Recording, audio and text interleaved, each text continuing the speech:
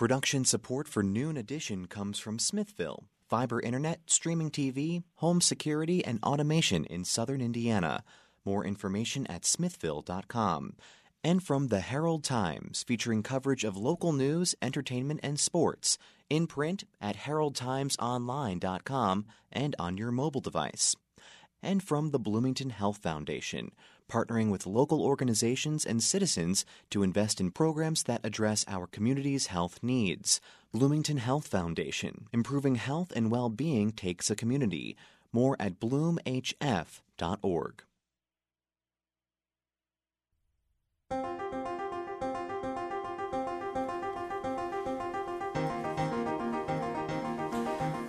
From the Milton Metz studio in the Radio TV building at Indiana University, this is Noon Edition. I'm Bob Zaltzberg, along with co-host, WFIU, WTIU news journalist Joe Wren. Severe storms have plagued the Midwest. May was the fourth worst month ever recorded for tornadoes. Last Saturday, 10 tornadoes touched down in central Indiana during an outbreak of severe weather across the state. The severe weather has flooded farmers' fields, damaged roads. Issues brought on by the heavy rains have closed Brown County State Park until Sunday and have put Lake Monroe 13 feet above its normal level. So we're going to talk about these issues and more, the effects of the weather today with three guests on Noon Edition. We have Beth Hall, Director of the Indiana State Climate Office at Purdue University, is joining us by phone. And in the studio, we have Paul Staten, Assistant Professor at Indiana University's Department of Earth and Atmospheric Sciences, and Julie Thomas, the President of the Monroe County Board of Commissioners.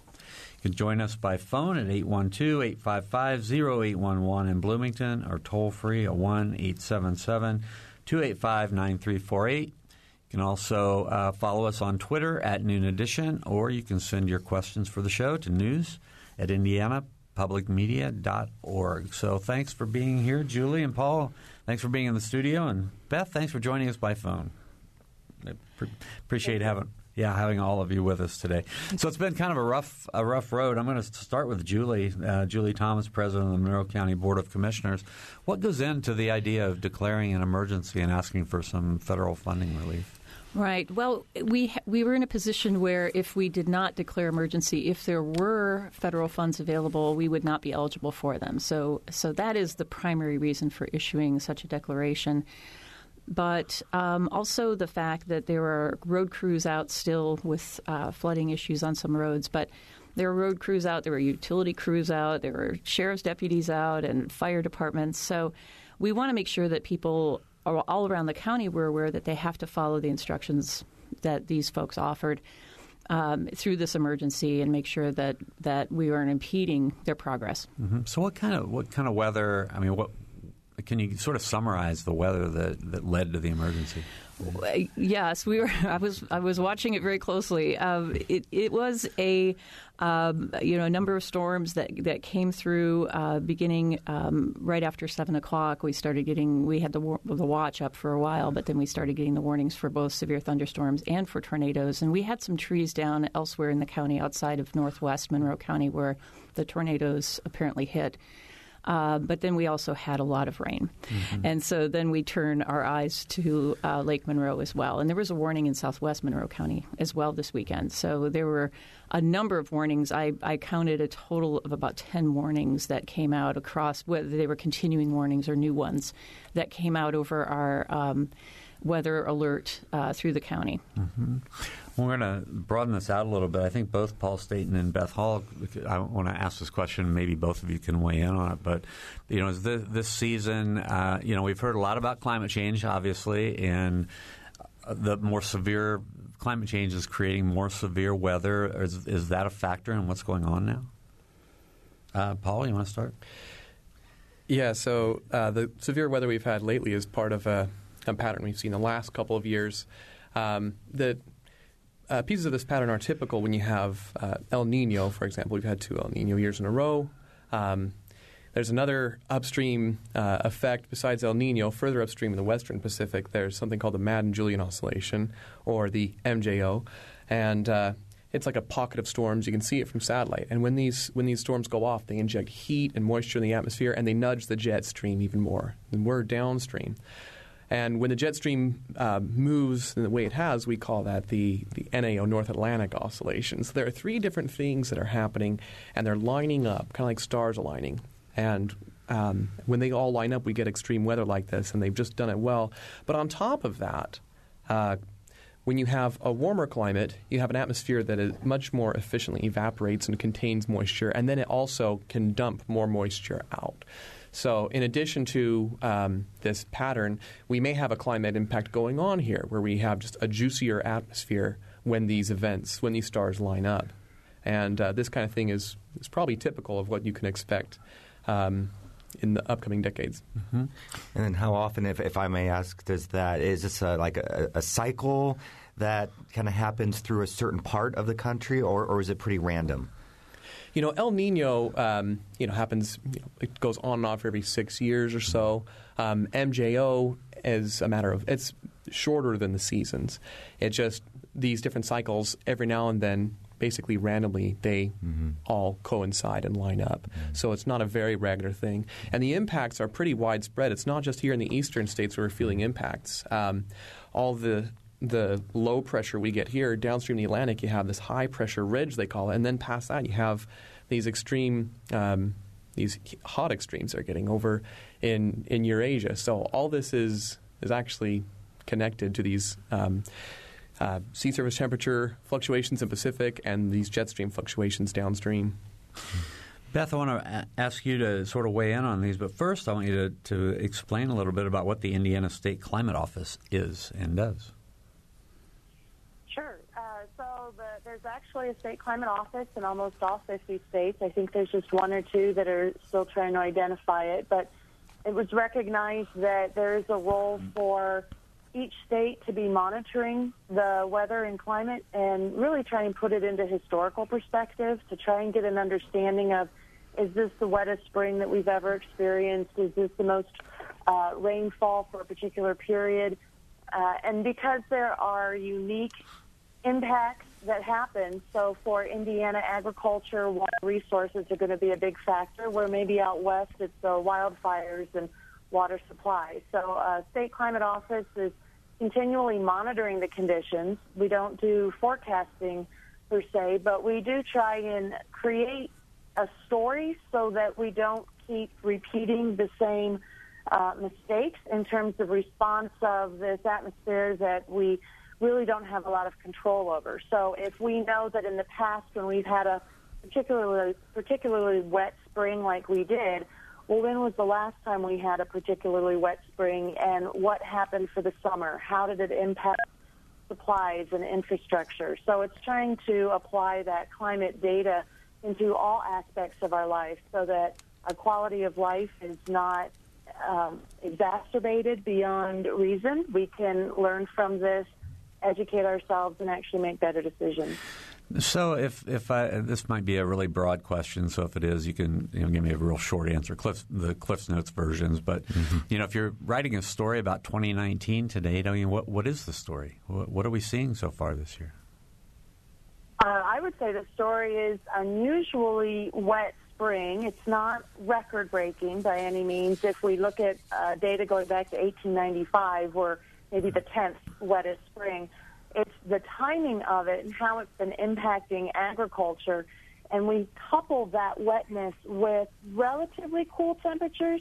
They're not particularly cold in terms of record-breaking, but if we had this much precipitation with warmer temperatures, then it could evaporate faster. Also, plants would respond faster to warmer temperatures. But we have almost a two-phase worse scenario in terms of agriculture, where it's too wet to plant, and what we are planting just is not getting the energy fast enough to grow and be resilient against the wetness. Okay. Joe? I've heard about, we hear this term Tornado Alley, and that it might be shifting to, first of all, can we define maybe what is Tornado Alley? Is Indiana part of Tornado Alley? It depends a little bit on the time of year. if you look worldwide at where tornadoes tend to occur, you'll see this hot spot right over the United States. We're downstream of the Rockies, north of the Gulf of Mexico, and everything lines up just right. And sometimes of the year, most of the tornadoes happen further south in the Great Plains, and then other times of the year it's closer to Illinois and Indiana. And so with the shifting, is that something that has happened over time, or is that something that's happening more now that we're seeing? From what we can tell, we're seeing, well, over time, if you look at Tornado Alley, first off, we don't have very good tornado records going very far back. You have more people reporting tornadoes. You have the advent of the Doppler radar, so we can more accurately, warn of tornadoes and send the spotters out, and just more people to spot them. So you have to sift through this pretty short record, but also this rapidly evolving record, and try to discern a climate trend in there. And there are studies out there that suggest that perhaps tornadoes may be getting more intense. The ingredients for tornadoes are certainly being amplified. But it seems like there also may be a northward shift in Tornado Alley during part of the year. So, can you talk a little bit more about the ingredients for a tornado and why they're, what's happening that makes them maybe more prevalent? Right. So, for any thunderstorm, you need to have low-level moisture. You need to have something called instability in the atmosphere. We all know if you take a beach ball and push it underwater, it will go up on its own. So sometimes warm air will go up like a beach ball if the atmosphere is unstable. And the third thing you need is something to just trigger lift, to get that air moving up in the first place. To get a tornadic storm, you also need something called wind shear. And that is a difference between wind speeds near the surface or direction and wind speed or direction up above. So you have this difference in wind speed. It creates this tumbling in the atmosphere, and this tumbling can be turned by an updraft into something like a tornado, twisting. And in a warmer, more moist atmosphere, of course, you have more low-level moisture. You sometimes also can get it modifies the instability part of it as well. So you have changed moisture, instability. How it affects the wind shear is a more complicated question, because that's going to rely on things like jet shifts and changes in large-scale storm patterns. Mm-hmm. And then in those terms, when we're reporting or we're live on the air and we get these reports about wall clouds, of course, a funnel cloud. Funnel cloud would be that one step right before a tornado, right? Right. Can you explain what a wall cloud is? Yeah, so the parent storm of a tornado is actually a thing that the radar usually detects. They detect something called a mesocyclone that's in the storm, this larger rotating center of the storm.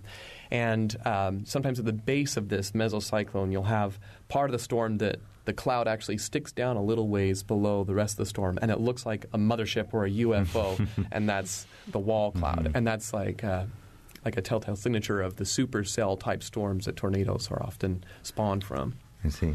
All right. If you want to join our program today, we're talking about the severe weather that's been plaguing southern and central Indiana, as well as a lot of the rest of the country. Join us at 812-855-0811 in Bloomington, or toll free at 1-877-285-9348. You can also join us by following us on Twitter at Noon Edition, and you can send questions to the show at news@indianapublicmedia.org. Julie Thomas is president of the Monroe County Commissioners, as we've said. So when, it seems like there are a lot of people out there that are really interested in the weather. What's the protocol that you go through to set off the sirens and to decide whether you're going to call an emergency and all those kinds of things? Well, that's a great question. Some of this is based on what's indicated by radar. So they'll say this is a severe storm. Radar indicates it may include a tornado. And so sometimes the sirens will be initiated through National Weather Service alerts. We also have a group of amateur radio operators, not only in this county but throughout the state, who are working together. They train every spring to identify different types of storms and to be able to spot weather. And weather spotters are what they're called. And sometimes it'll come from a sheriff's deputy or state police trooper who might see something in the sky that they're trained to identify. But we have a wonderful emergency management department. Allison Moore is doing a great job, and really those alerts come out of that office. We don't make calls in advance. She just acts, and she knows what's going on, and she doesn't need to check with us. Much like when we have a emergency in the wintertime, it's a road emergency for snow or ice or bad driving conditions. That will come out of Ms. Moore's office and from our highway department. They don't necessarily need to consult us unless they go to the highest level, and then we'll text and we'll call. Okay. So how much damage was there last weekend? Well, my understanding is that there were about 26 homes impacted, although that number may not be the final count, of course. And some homes were impacted with minor damage, but there was some major structural damage. There were a lot of trees down. We had, for example, our road crew was out. Some of the guys started arriving at the garage as early as 7:30 on Saturday night. I mean, this is Father's Day weekend, right? And so they're arriving and they are going out with chainsaws. And I was listening to dispatch radio, and deputies are saying, "Oh, I've got a chainsaw. I'll come out there." And we had a full contingent of sheriff's deputies out there as well, plus all of the township fire district territory and township fire departments. Plus, there were a few volunteers who came in to help from the city as well, which we appreciate. So everybody just kinds of, they all hands on deck. And but Dittamore Road, we have pictures, I believe, still on our Facebook page, where you could just see tree after tree like dominoes just laying in the roadway. Mm-hmm. And they had to clear all of that to get people in and out, to get emergency responders in and out, and to get residents in and out, and utility crews finally. So that's always the last thing. Mm-hmm. I wanted to ask about you mentioned the spotters, and I can't tell you how important they are in terms of they're kind of the hands on deck as soon as a storm starts, because those reports are so important. All we're getting in the media side is tornado warning.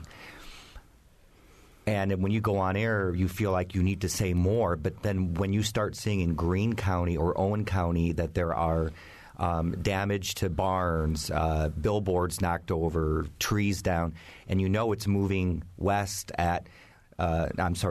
at 30 miles per hour, you're starting to think, oh, that is coming here. And so can you maybe explain, and all three of you, anyone who wants to jump in, maybe the role of the spotter, how they're activated, and how that communication, because that information has to get someplace to be able to get out to everybody. My understanding, and this is all secondhand, but my understanding is that they are that as soon as a storm becomes likely, they get on and they create a network and they start communicating with one another. And they're all over the county already, and so they usually from where they are at home, or if they're in their car, they're mobile, and they make their reports. And if there's something seen that is a significant event, whether it be a large, wind shear incident, not necessarily tornadic, or a lot of rain or very large hail, it gets called in and contacted into the National Weather Service, and they manage it from there. And I assume that's what you're watching at that point too, right? Right. Yeah, we're watching the radar, and yeah, right. Yeah. A couple of years ago, we had some weather spotters on here. They don't like to be called tornado chasers, but we had them on here, and they were really interesting guys, because they go out and they hear about bad storms and they go looking for them. It's kind of interesting. Mm-hmm. Beth Hall, I want to bring you back on and ask you. You talked about the wetness of this spring, and I guess today's the first day of summer. It is today, yeah. So the wetness of this spring so far. What's the data say about the number of tornadoes that we've had, or do you keep records about the strength of the winds that are blowing through our state? So the data is collected. It's sometimes difficult with tornadoes because they do need to have experts, typically from the National Weather Service, to go out to the site, because tornado damage and straight-line wind damage can be difficult to distinguish for a non-trained person. So trying to understand, was this a tornado that went through, or was it straight-line wind damage that caused it? So usually the Storm Prediction Center, it takes about a year for them to finally release the numbers. But we do have preliminary data nationally available. And this is a rather active year. As I'm looking back all the way to 1950, this is so far across the U.S., the third most active year in terms of number of tornadoes just based on the preliminary data. It does look through the historical record that there has been an increasing number of tornadoes, but it's difficult to really believe those numbers because, first of all, prior to Doppler radar, you needed really somebody to witness a tornado. So there could have been quite a few tornadoes that occurred and nobody saw it. Do you have a question? No, well, I was just going to say that's just really interesting to me because, I'm old enough to remember, the tornadoes of, the late 60s, and there was one in, I think, 1973 or 74 that came through. And, the Doppler weather, Doppler radar, that has really changed the way the forecasting is done and the way that the knowledge that we have. So yeah, I guess the follow-up question I was going to ask you really had to do with, the strength of these tornadoes too. Can you see whether the strength has been growing, or is it just the numbers have been growing, but the strength may be because we know there are more and more of them, and we didn't know how many there were back then, that maybe the average strength is not as strong? Right. That's a really good question because a lot of the tornadoes, even those that have been experienced in Indiana, have been on the lower end of the scale. So fortunately, they haven't done too much destruction and too many loss of lives. So we might be getting more and more of these smaller tornadoes, and certainly still respect them, still go for cover, don't think that, it's safe to be outside for that. But at this point, I'm not seeing too much data that backs up the claims that there are an increasing number of the more severe or EF4 scale tornadoes, which is a good sign. But as Paul mentioned before, just being in Tornado Alley and the atmosphere having so much more energy, I think we will see more tornadoes than we have historically, even if we compare it to 10 or 20 years ago. But hopefully the major severe ones will still be down to just a handful per year. I want to follow up on this line of questioning after we take a short break, but we've reached our halfway mark. So if you have questions or comments, want to join our program today, give us a call at 812-855-0811 or toll free at 1-877-285-9348. You can also follow us on Twitter at Noon Edition, or you can send your questions to news@indianapublicmedia.org. We'll be right back.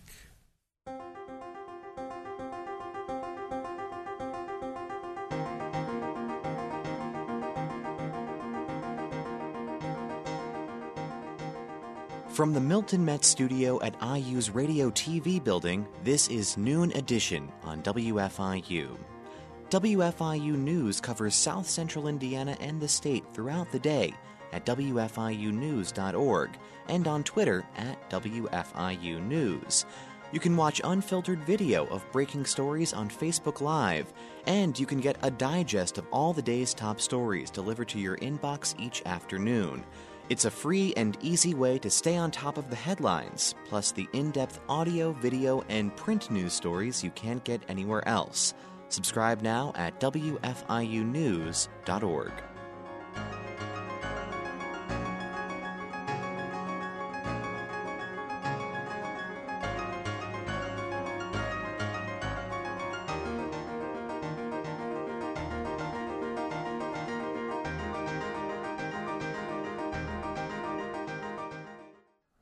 Welcome back to Noon Edition. I'm Bob Zaltsberg along with Joe Wren. And everybody likes to talk about the weather, and that's what we're doing today. There's been a lot going on with the weather in South Central Indiana, and we're talking about today with three terrific guests: Beth Hall, the director of the Indiana State Climate Office at Purdue University; Paul Staten, assistant professor in Indiana University's Department of Earth and Atmospheric Sciences; and Julie Thomas, who's here on the ground as president of the Monroe County Board of Commissioners, and she had to deal with an emergency situation over the weekend with tornadoes that hit Monroe County. If you have questions or comments, give us a call at 812-855-0811 or toll free at 1-877-285-9348. You can also send us a tweet at Noon Edition if you have a question, don't want to go on the air, or you can send a question to the show at news@indianapublicmedia.org. So I wanted to follow up on that with Paul. So Paul Staten is in the IU Department of Earth and Atmospheric Sciences. The knowledge that we have now about the weather and about the atmosphere, it seems like, in the last half century, it must have, multiplied by, I don't know, a factor of who knows how many, because people are really studying it like you. And so, what does the additional, like the Doppler radar and the additional forecasting methods, how's that sort of changed how we look at storms and how we're able to deal with the storms that come along?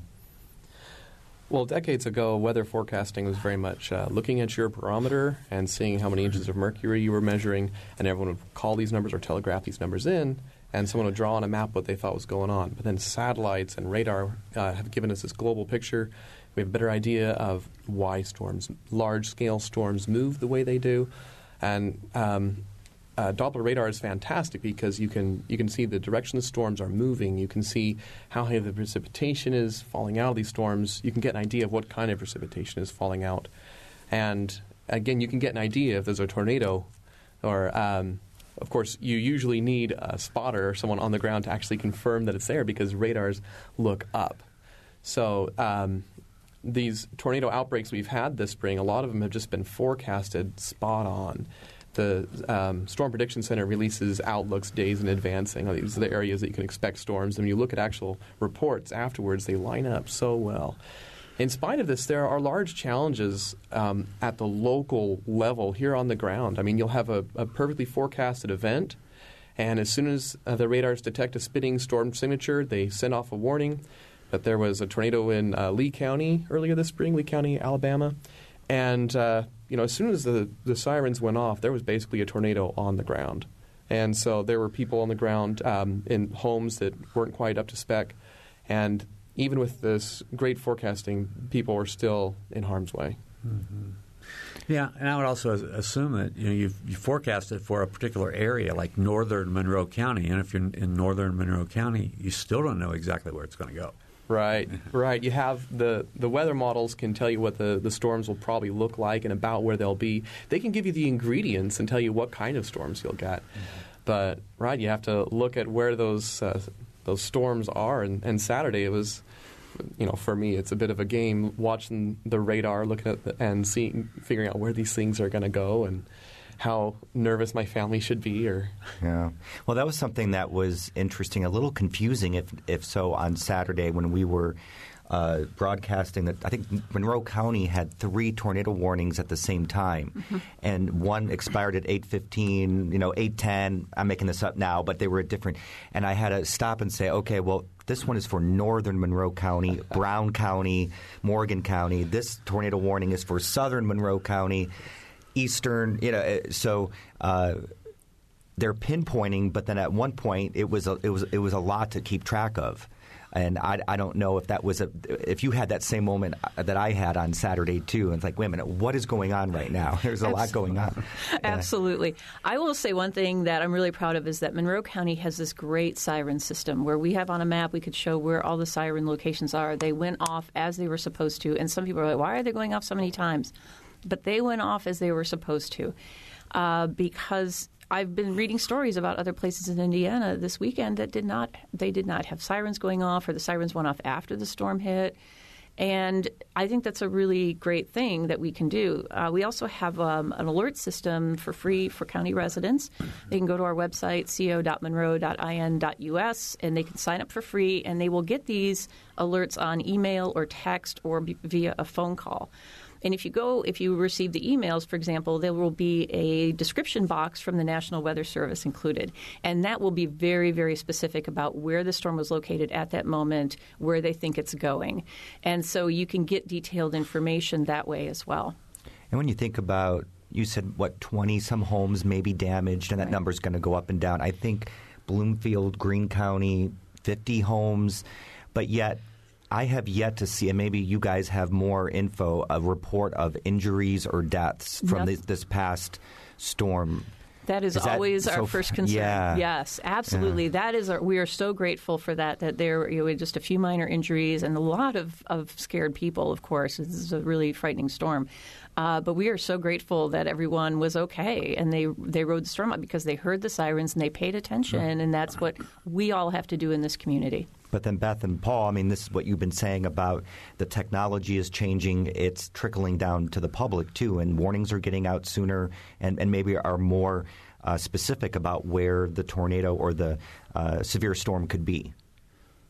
Yeah, I was thinking, hearing the conversation so far, that really the introduction of the smartphone and then the pervasiveness of having a smartphone, I think, has contributed a lot to safety, because people now can pull up a radar map almost wherever they are.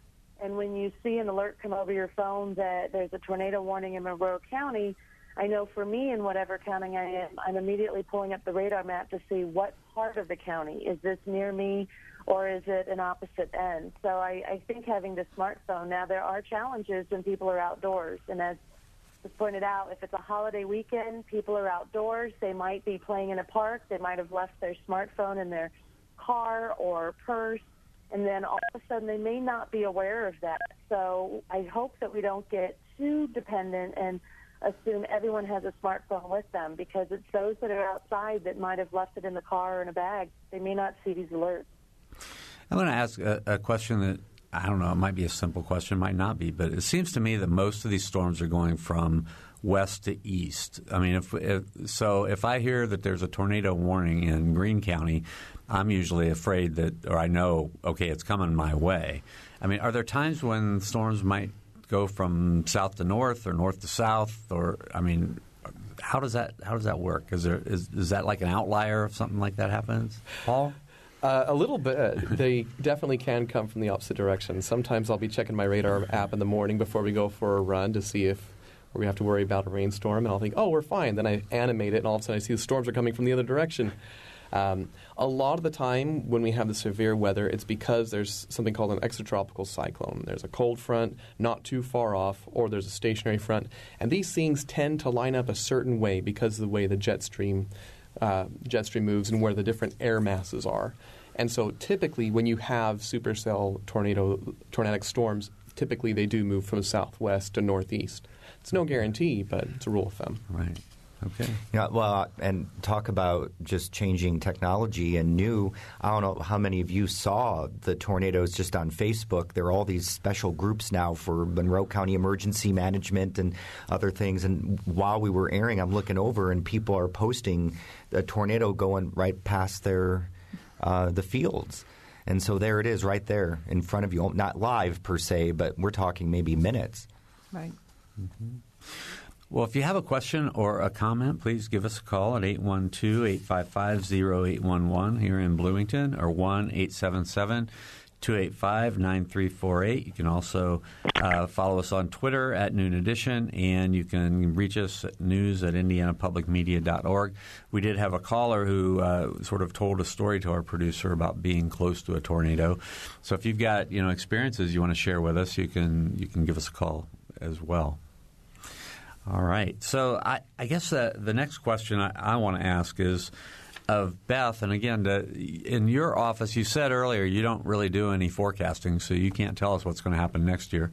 But but what, do you make a report at the end of the year? I mean, what do you do with the data that you collect? Is it just ongoing?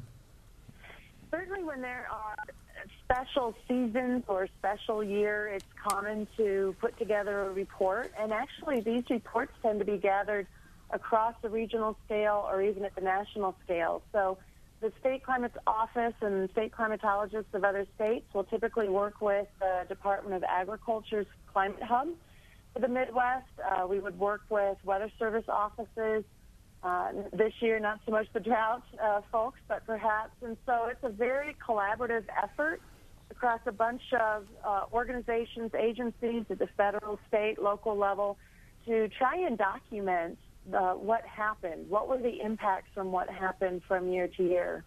As far as is this going to happen again next year, it seems a lot of times what we have this year is not going to be what happens next year. So I don't know if that's good news, but does that mean we're looking at the drought or next year? Or, as Paul pointed out, we're in our second El Nino year, which can be somewhat unusual to have a repeat El Nino. So it sounds like what your office does is you really do collect a lot of data over time, and that people who are interested in seeing, long-range trends would turn to your office in the other 49 states to look at that. Yes. Okay. We can go and communicate what is climate, what are the different nuances of it, how can the everyday person use historical climate conditions to make better decisions. Mm-hmm. For managers for cities like Bloomington looking into the future, there are reports about climate change in Indiana. So there's the Indiana Climate Change Impacts Assessment report. There's also here in Indiana University, there's the Environmental Resilience Institute, which is trying to do more of that collaboration, kind of bridging the gap between academics, the Indiana Climate Office, and county and city managers. I think everybody, I can sort of go off on my own a little bit. I think everybody's really nervous at the university level. They don't want to make it into a political kind of situation. But I think, like at IU, the grand challenge in the Climate Resilience Office is trying to say, well, there are things happening, so how can we prepare for them? They're trying to stay out of the political arena because even though, all these climate scientists tell us things are going on, it can still be kind of a political football. So it's a tough line to walk, I guess. We have Brittany who's calling in, and she just wants to know if there are better shelters for people or where to go if you're in an apartment, there's no basement, and we think about more urban areas too. But do you guys have any information to pass along? Well, since I don't know her particular environment, I don't want to give her advice that's going to go foul afield. But I would say that it's really great that she's thinking about this now, because the time to think about it is now when it's sunny outside. And it's really important to know exactly where to go. And if you're not sure, if you live in an apartment, if you live in a mobile home park, for example, if you're renting a house that doesn't have a basement, talk to the landlord, talk to the manager, the property manager, and ask that question. And if you don't feel like their answer is good enough, you can call either the emergency management office for help or assistance. You can call your local fire department directly. Don't use 911 for this. You can call your local fire department directly and ask them if they have some advice. But it is time. The time to think about it is really now. And not when the sirens are going off. Yeah, where do I go? I think at the bottom of every tornado warning, go to an interior room on the lowest floor, and also a ditch, even if you need to escape a mobile home, because those usually get destroyed. And the same thing with apartments. I can see being on a top floor of an apartment, being in a ditch where you're more kind of underground per se, and the tornado, if it happens to be near, would pass by or pass over you. Right. And they say if you're in a car, don't stay in your car if there's a tornado, and don't go under an overpass, because that's actually one of the worst places you can be in terms of the wind tunnel effect. Mm-hmm. I think there's a lot of distracting advice out there with where do you go in a tornado. Having a plan is the biggest thing. And one thing that helps is to remember that with tornadoes, for example, the thing that usually kills people is debris. So make sure your plan takes that into account. You want to be somewhere where if a 2x4 or a piece of a roof is flying through the air, it's not going to get you. Mm-hmm.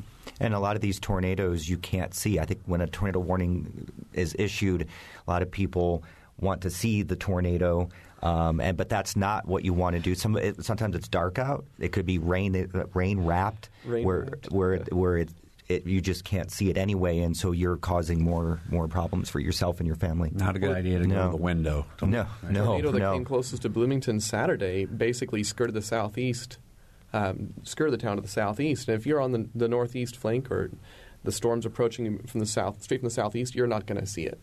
The if you're going to see a storm, odds are it's already passing you to the northwest. So if you're going out and looking, you're not going to be seeing anything. If there's any danger, you're not going to see it coming, basically. Are there any myths with tornadoes in terms of what people? I've sometimes heard, they don't cross bodies of water, or they won't. They'll go over or. Not, was it over a mountain or around a mountain or something? I've always heard that Bloomington is a little safer than a lot of the county because it's kind of in they're hills or something around. So that's tornadoes don't care. They really don't care. They don't care if you live in a city or out in a field. There's a misperception that tornadoes you're more likely to get a tornado if you live in a rural setting than a city setting.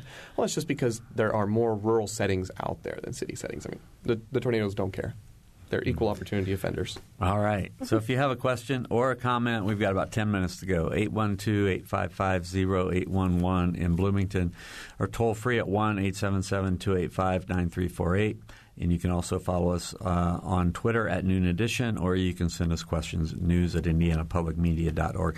So I don't want to make light or totally skirt the issue of climate change, because I think it's very real. I think there's a lot of public policy being made with climate change in mind. I'm sure that the Monroe County Commissioners and Bloomington City Council and a lot of other people are. So I guess I want to ask our two people from the state and from IU, Paul and Beth. I mean, can you talk a little bit about the importance of keeping an eye on what's happening in the long term and making some sort of public policy decisions based on the data that either that universities like Purdue University or Indiana University gather? So it's kind of a general question, I guess. But Beth, can you talk about that? Yeah, I think that just looking at the data, we are seeing some definite trends. So there's debate on specifics of annual precipitation, how that's changing, how much it's increasing. But what is not being debated in Indiana, at least from the data that we've been collecting, is that the number of heavy precipitation events are increasing. So if over a full year you get 50 inches of rain, now that's maybe happening over fewer days. So the impact that we need to think about that is erosion impacts for the agricultural communities, for city infrastructure, if they have storm drainage piping to try and divert stormwater away from roads and stuff, they may need to reconsider the size of those drains. When they replace them, are they going to be big enough to handle storms that are dumping a lot more water? So those are the factors that are a big deal. Even with temperature, we're seeing an increasing trend, again, just based on the pure data, that nighttime temperatures are not cooling off as much. So the daytime highs aren't necessarily a big deal, but we're seeing a clear trend in the nighttime lows that are increasing.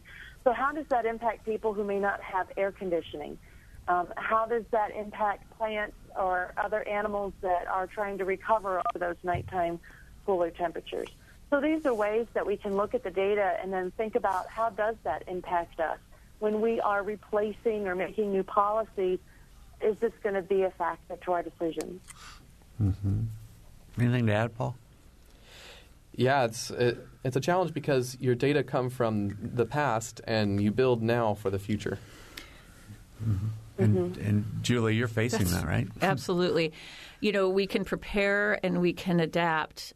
We can do things to try to stop climate change, solar panels and a different fleet of vehicles, and we can do a lot of things like that. But there's so much that's going on that impacts things like our road infrastructure, our stormwater. We don't have a lot of storm sewer in the county. Most of our drainage is through the natural creeks and waterways and hills that we have, and that's a huge issue of erosion. And so we have to think about, do we need to change our standards?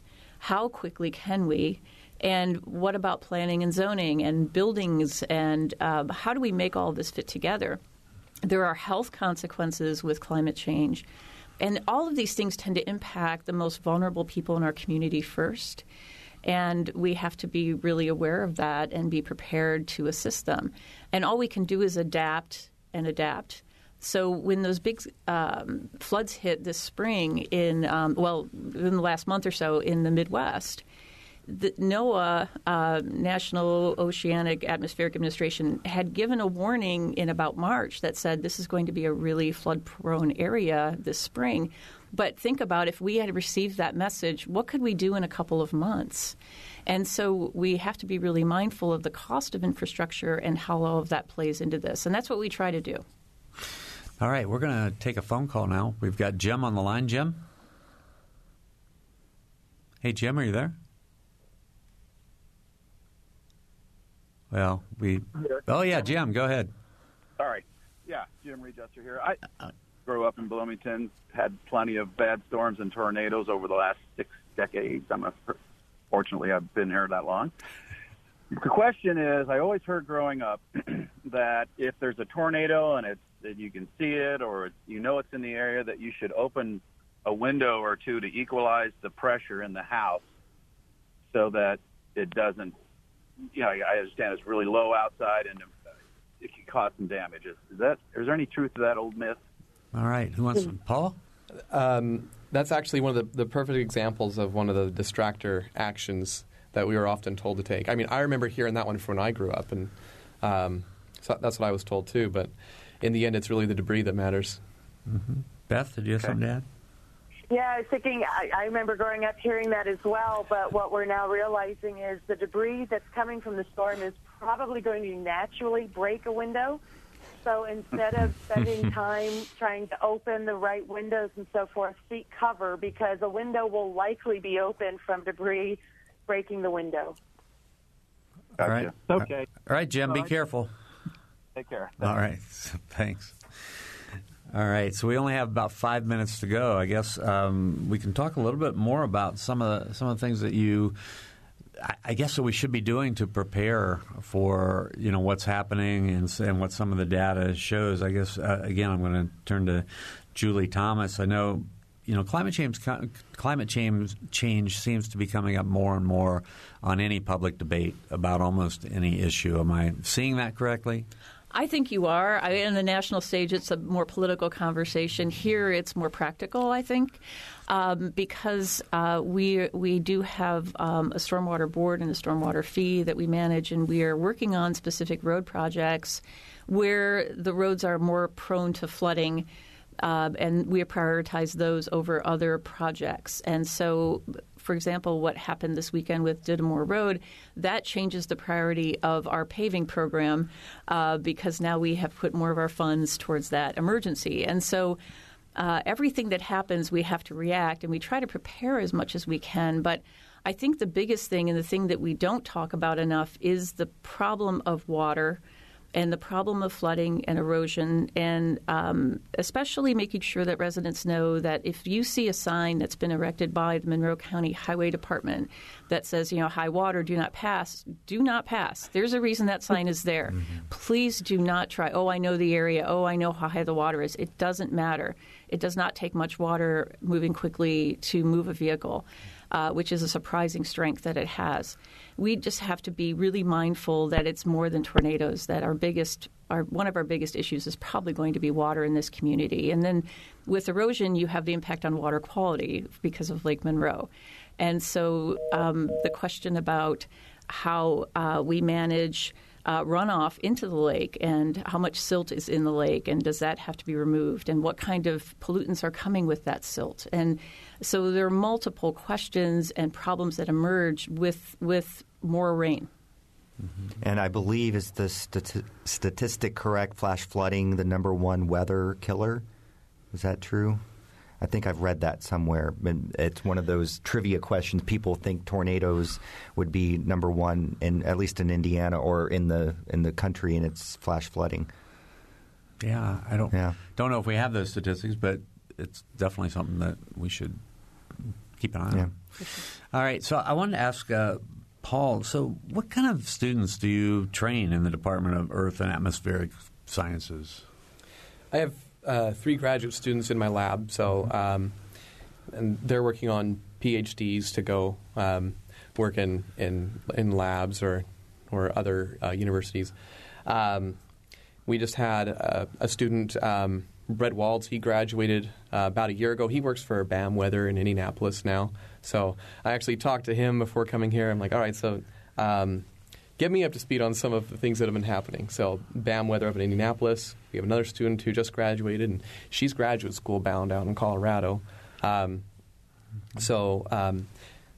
then I teach my introduction courses. So I teach students from all over the university about weather and climate. Mm-hmm. So what do you – I mean, what are the major I don't want you to teach a course here in the next 2 minutes, but, I mean, what are one or two takeaways that you hope that every one of your students gets from you? One of the things that I hope happens is that students walk out their door and look up and see some of the more amazing things there are to see. Or also when a weather event happens, that they can have an idea, oh, well, when this happens, this is the kind of plan we should have in place, or this is why it's happening, and that they ask these questions so that they're interested and that they're prepared, because weather affects basically every aspect of your life. Mm-hmm. Well, we've talked a lot about southern Indiana and central Indiana and what the kind of weather we're having here, because obviously that's the major gist of our program today. But what's going on in the national scene, like with hurricanes and cyclones? I get other kinds of storms. Are we seeing more of those too? You teach about that too, I assume. Right. Dr. Chan Q in our department could tell you all about how tropical cyclones, we're tending to get more and more of the most extreme tropical cyclones. And a lot of this has to do with what we were talking about earlier with climate change. Climate change it tends to turn a lot of things up a little bit. It tends to amplify a lot of different things happening. And around the country, that's a lot of what you're seeing. You look at the different hurricanes and tropical cyclones that have hit us, and they've just been – the moisture in the atmosphere has been turned up. And so the severity of the damage, sometimes the wind speed, often the rain and the flooding or the storm surge have all been turned up. And so you have more damage because of that. Also, you have more damage from things like this because we have built more targets. There's more on the ground, more people, more structures on the ground. So these things playing together are making things more expensive. Okay. We're going to have to hold it at that. I want to thank our guests today, Beth Hall, Paul Staten, and Julie Thomas. For my co-host Joe Wren, for producer Benta Boutier, and engineer Kevin Evans, I'm Bob Zaltsberg. Thanks for listening. Noon Edition is a production of WFIU Public Radio. A podcast of this program and other WFIU programs is available at WFIU.org. Production support for Noon Edition comes from Smithville, fiber internet, streaming TV, home security, and automation in southern Indiana. More information at smithville.com. And from the Herald Times, featuring coverage of local news, entertainment, and sports, in print at heraldtimesonline.com and on your mobile device. And from the Bloomington Health Foundation, partnering with local organizations and citizens to invest in programs that address our community's health needs. Bloomington Health Foundation, improving health and well-being takes a community. More at bloomhf.org.